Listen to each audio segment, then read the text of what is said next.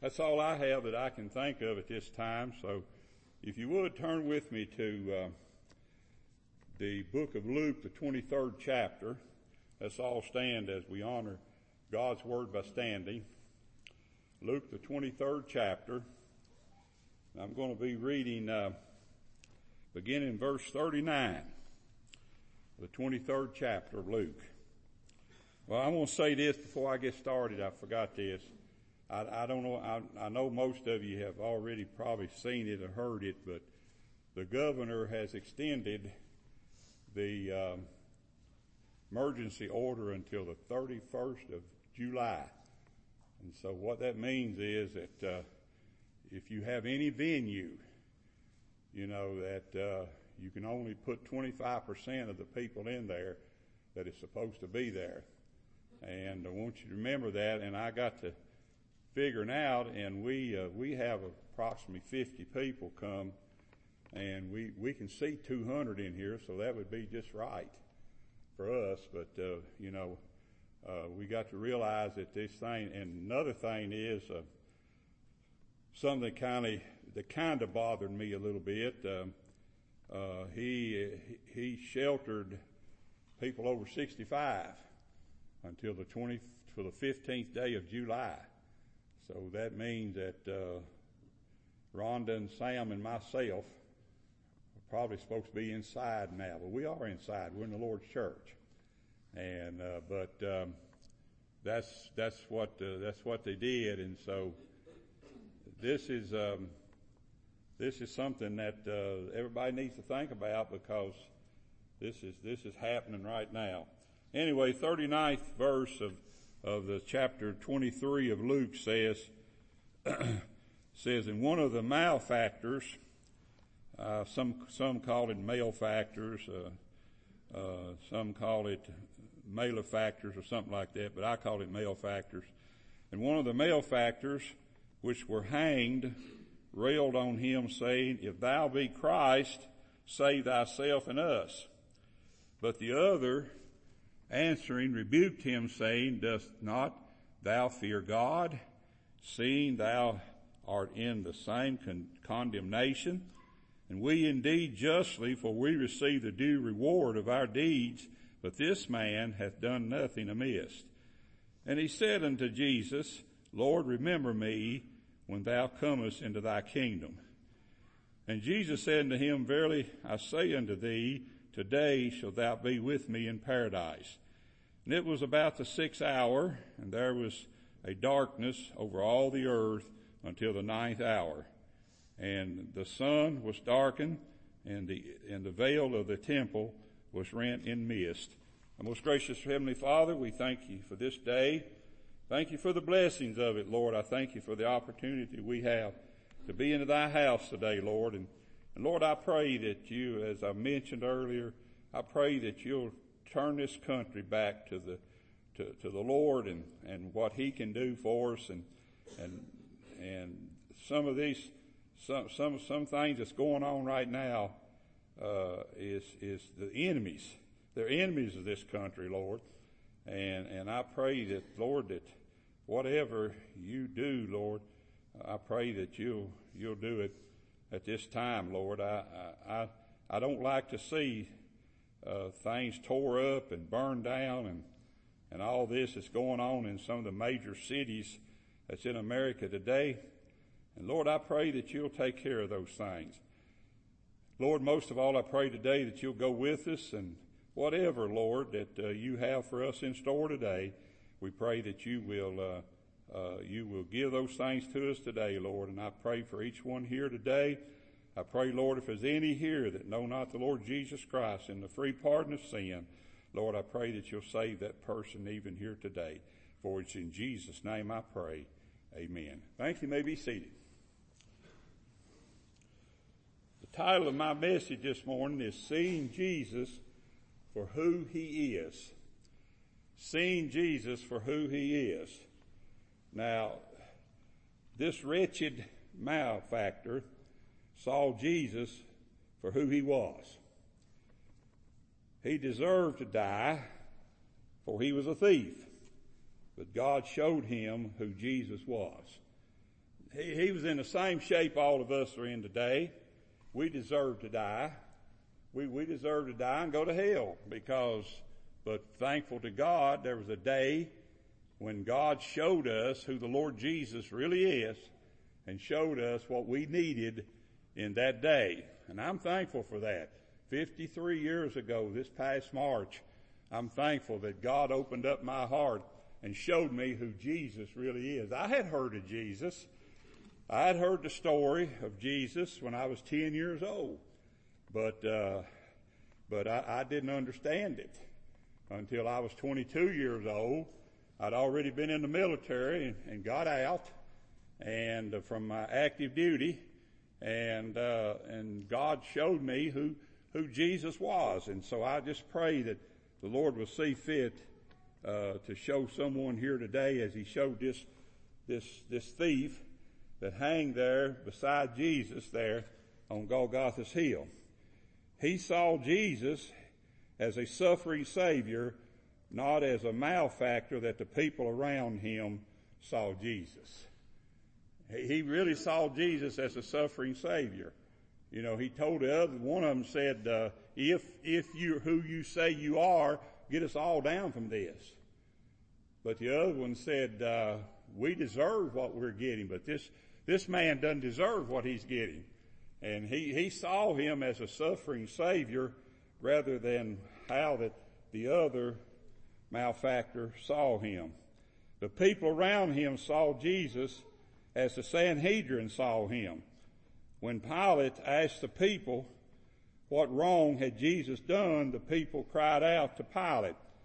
They answered and said unto him, if he were a malefactor, we would not have delivered. If he were not a malefactor, we would not have delivered him up unto thee. So the people saw Jesus as a sinner. They saw Jesus as one who was a terrible person, and they saw Jesus as one who was a sinner, just like the two that they hang one on each side of him. They saw Jesus the very same way. So certainly this is what the people thought about Jesus.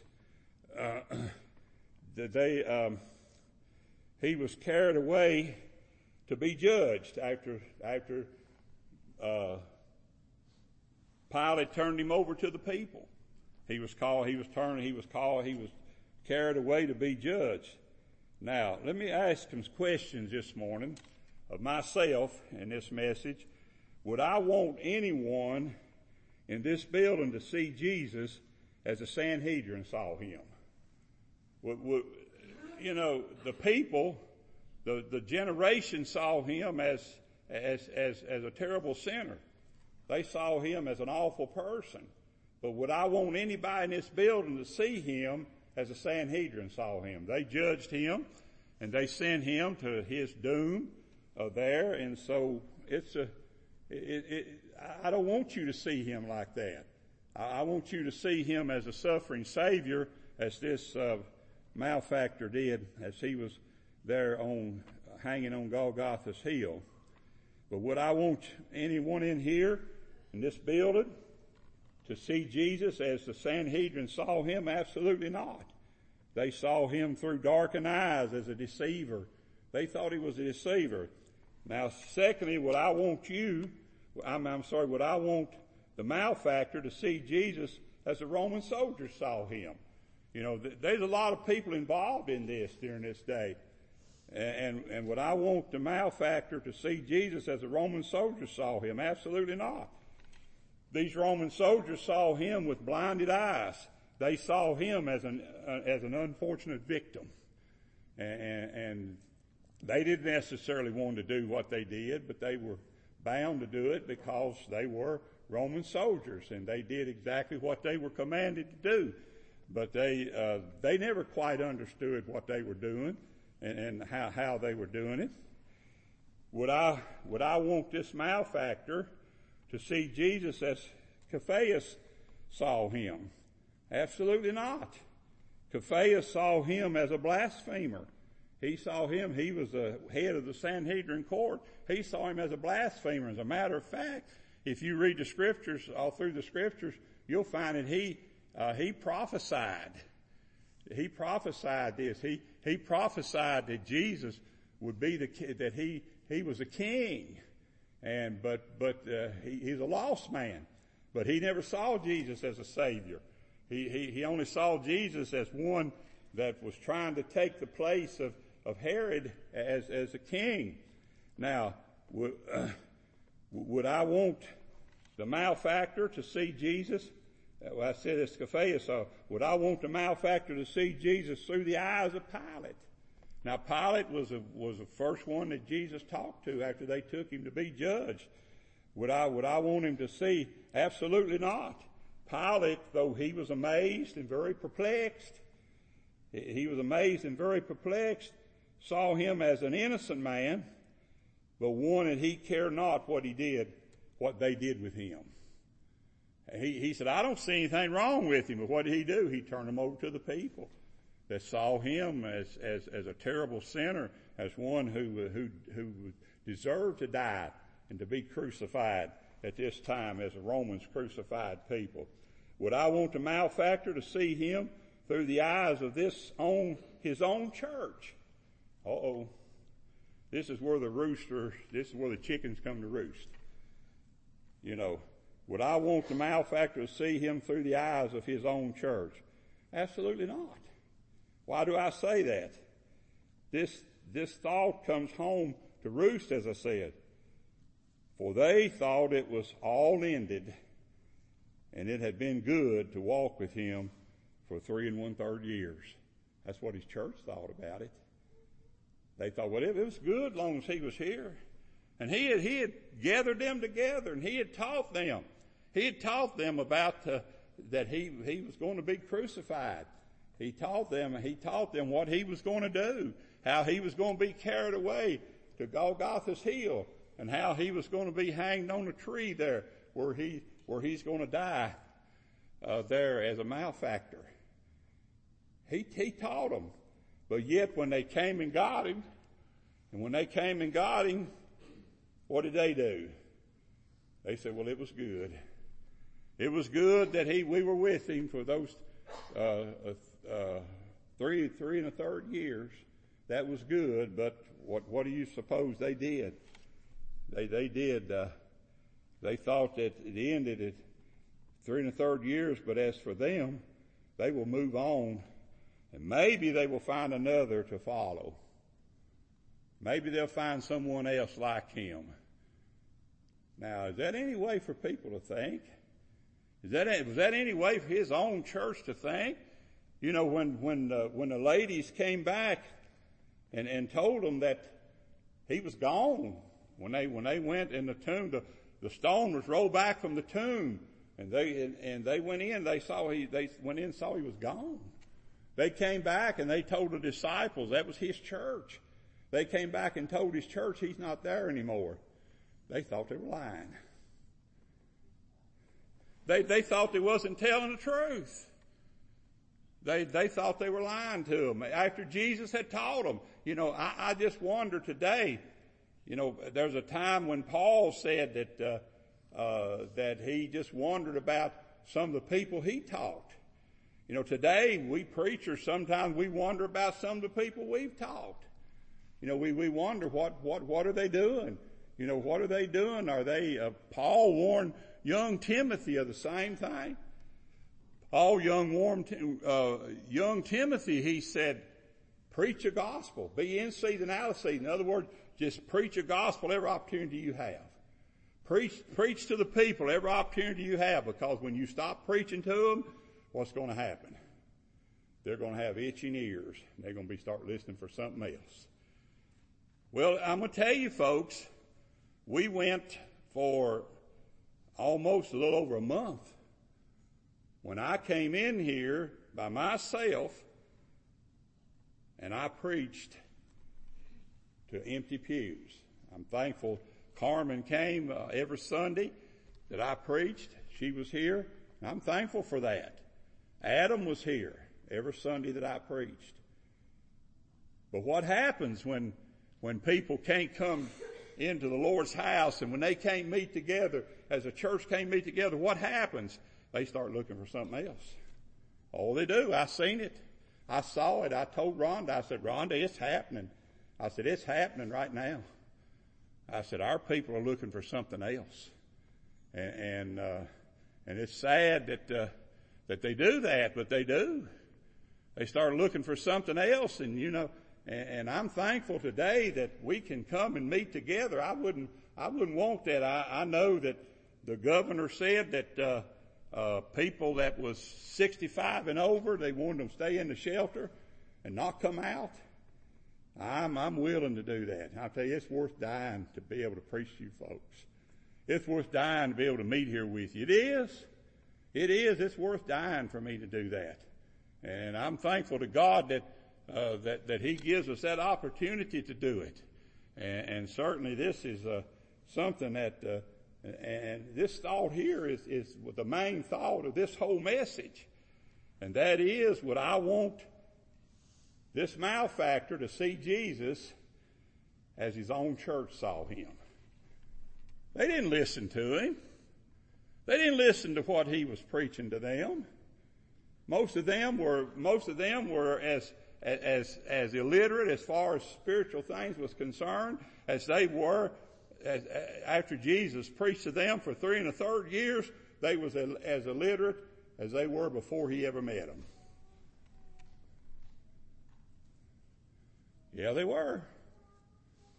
Would I want this malefactor to see Jesus as his own church saw him? Certainly not.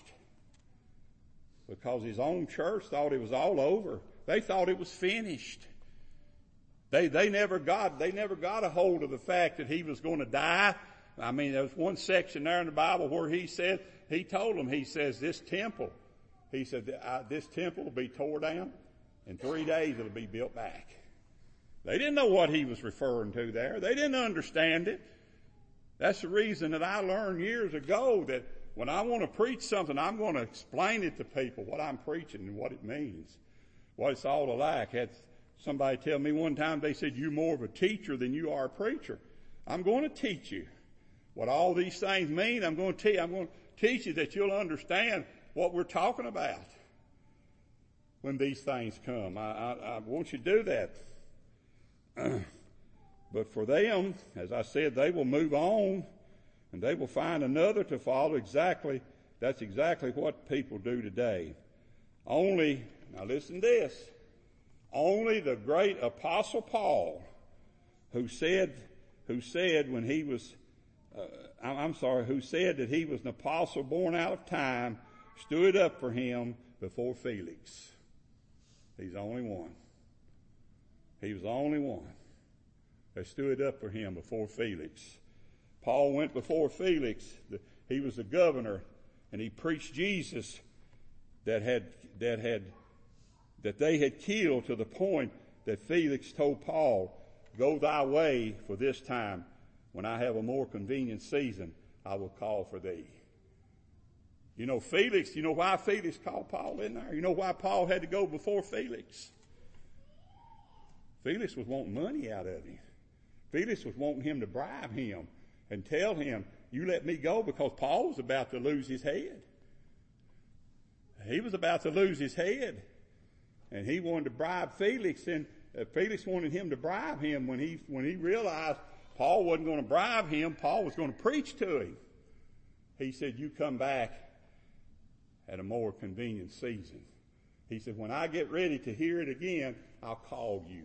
Don't come back until I call you to come back. Boy, I tell you, we sometimes we wonder, how often do people want to hear the gospel story? How often do people want to hear about Jesus? How often do people want to hear about the time that Jesus saved my soul? How often do you want to hear about the time that Jesus saved your soul? I'm sitting in here right now, about everybody in here, except maybe 4 or 5. They were led to the Lord under my ministry, and I scripturally baptized them. Let me tell you, folks, I can sit here and tell you about Jim right there. we were meeting in Brother Kendall and Sister Deborah's house. And Jim came out of the garage and said, I want to talk to you. He looked at me and he said, I don't know what's wrong with me. He said, there's something wrong with me. And I said, you need Jesus. And Jim was saved as a result of that. There's others in here.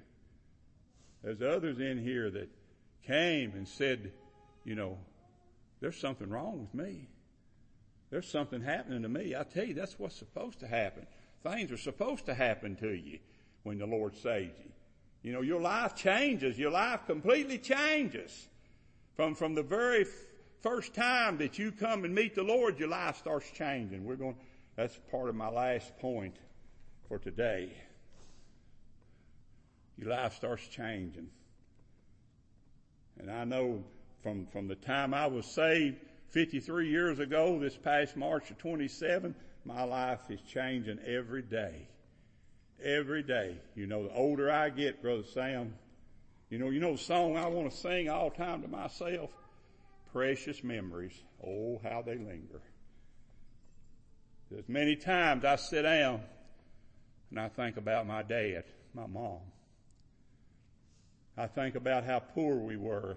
I know some of you may not realize this, but I want to tell you, we used to go out and play in the yard naked. Yeah, we did. We sure did. Mom wouldn't even put clothes on us. Well, we had to save our clothes for school. Had to save our clothes for school. Now, I start thinking about those precious memories, and I think about what the Lord has given me and how the Lord has blessed my heart. I was sitting there thinking the other day, you know, how the Lord has blessed my heart. Lord has blessed me with some people I love. Lord has blessed me with a family I love. Most of my family's here today. Praise God, the ones that are down here are here today. I want to tell you, I don't think he listens to this, but I don't care if he does. Y'all pray for my brother. I had the opportunity to talk with him some this week. He's against religion completely. He's against it. I asked him, I said, my brother's 74 years old. And I asked him, I said, how's your mind? And he started laughing. And I said, what are you laughing at? He said, well, who are you? Who am I talking to? He said, that's how good my mind is. He said, do I know you? And then he started laughing. Let me tell you, folks, you start thinking about those things, those precious memories, and the things that led you to the Lord. You start thinking about those things. You start thinking about the day that the Lord saved you.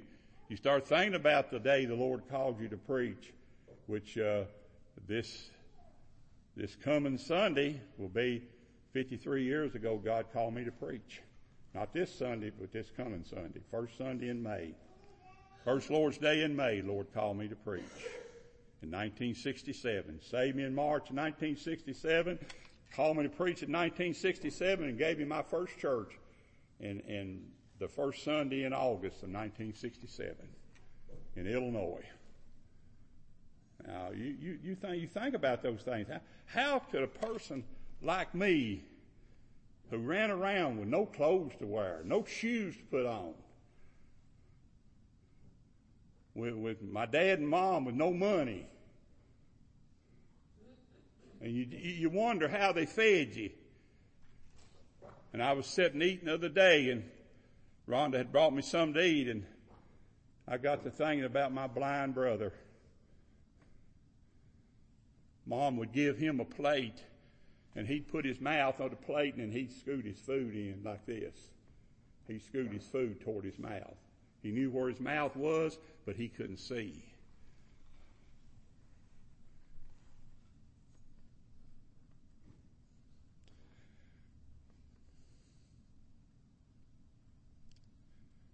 You get to thinking about things like that. And if you're sitting here today and and you're thinking more about where you're going to go before you have to go back to school, or where you're going to go before you have to go back to work, or something like that. Let me tell you, get that off your mind. Get it on your mind today that God saved your unworthy soul. There's not a one of you in here deserve to be saved.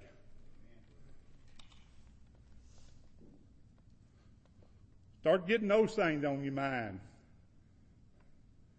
You know, I guess I told Rhonda the other day, I said, Rhonda, I guess the next trip I take will be up. Well, I'm not fit to take off and go on a long trip anymore.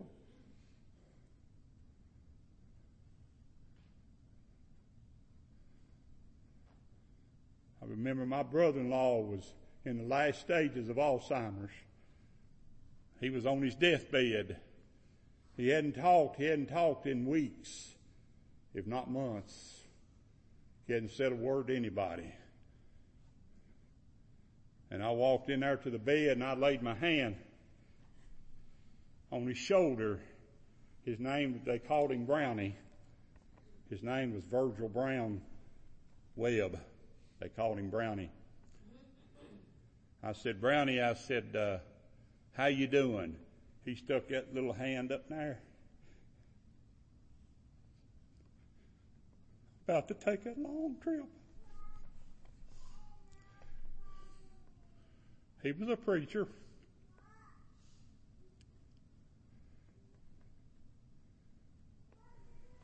You know, they walked over to Martin Luther. Some of the priests there walked over to Martin Luther when Martin Luther was on his deathbed, wasn't talking to anybody. One of the monks walked over to him and tapped him on the shoulder. Martin Luther opened his eyes and he said, I just want to tell you, Martin, the world hates you. And Martin turned over and he said, I hate the world too. Don't get concerned if this world don't love you. Don't get concerned that there's enemies out there. There's enemies. There's enemies out there that they want to keep this thing going. They want to keep us just like we are. They don't want us here meeting together. That's the enemies. That's the enemies are doing that. People that are trying to draw you away. Those are enemies. Those are your enemies. You just don't see it. You don't understand it. Lord himself said, he said, your greatest enemies are going to be those of your own household. Oh, I can't think about that. I love all of my family. Well, why did the Lord say that if he didn't mean it? Let me tell you, folks, would I want that malefactor to see Jesus as people now are seeing him? Absolutely not. I would not want him to see him as people now are seeing him.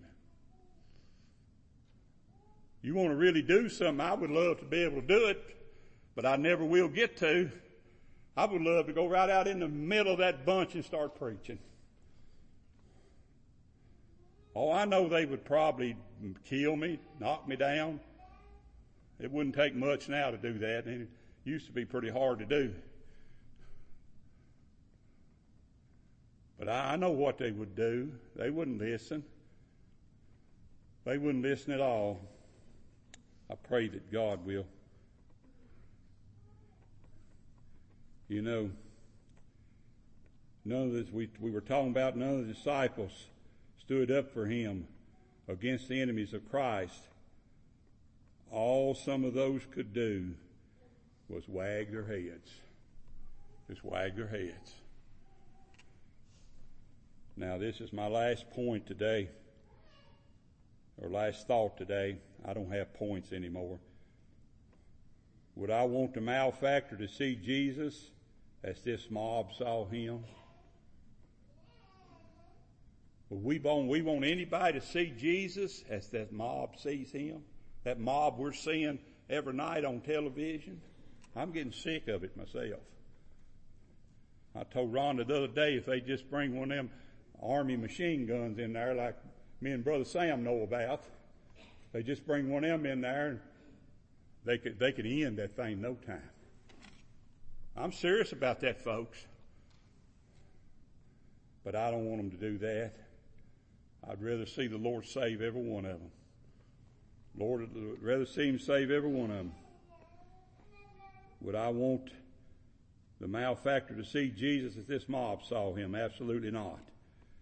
This wicked malefactor saw Jesus as the only way that he had of not going to where he belonged.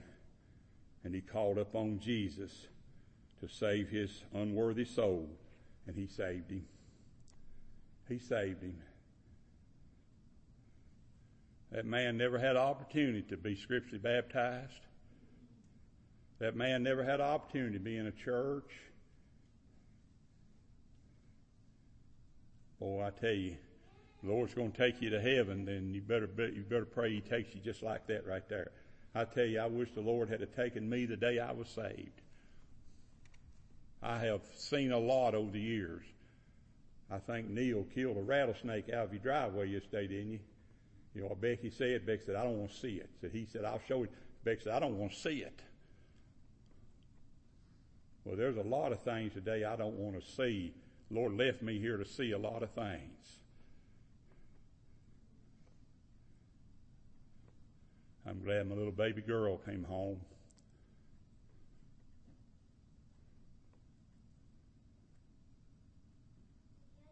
A lot of things make an old man glad. I'm glad to see you folks here. I sat up here, I got up here 10 minutes after 10. I sat up here and waited. I just couldn't wait to see people start coming through that door. What a great blessing it was. What do I believe this generation, or why, let me say this, why do I believe this generation will see the greater damnation? I just preached it to you. This generation is going to receive the greater damnation. They really are. Jesus spoke of that. Jesus spoke of a generation that was going to see a wicked generation that's going to see a greater damnation. He told those Pharisees, he said, you're a part of it. You're a part of it. Does this generation not know that when they really see Jesus, they will be like the harlot who saw Jesus with innocent eyes? This harlot, she saw Jesus with innocent eyes. What happened to her? She ran completely away from her trade. She gave it up right then. When Jesus saved her, she was a harlot no more. She looked at Jesus with innocent eyes. She saw a Jesus that's going to take her out of this trade and get rid of it. And it did. She ran away from it. And there's other parts of this scripture that's not in the King James. I'm saying the King James is the best one out there today. I'm a King James only person. I believe that. But I do know that if you read Josephus and the history of the Jews, you know what this harlot did? She ran to her mother. She ran and she grabbed a hold of the knee of her mother and she bowed down. She said, Mom, I've quit. You find that in Josephus' history. Ran to the knee of her mama and she kneeled down at her mama and said, Mama, I'm quitting what I'm doing. Oh, you know that was a happy mama. You know that was a happy mama. Why does this generation think that when one is saved that he or she can just go and sin all they want to? God help us. You can't do that. You've got to walk away from those sins. You've got to turn from those sins. You've got to turn to the Lord. It's not an easy life. These preachers that take people by the hand and they come up front and they tell them, well, you know, life's going to be a bed of roses for you from here on out. They're lying to them because it's not. You're going to be attacked on every side. You're going to be attacked by every enemy that Satan can muster up for you, you're going to be attacked by them every day you live. All I can say is, in conclusion, is God help us. God help us. Lord, help us. Help us to be what we should be. I'm going to, if Reggie will come.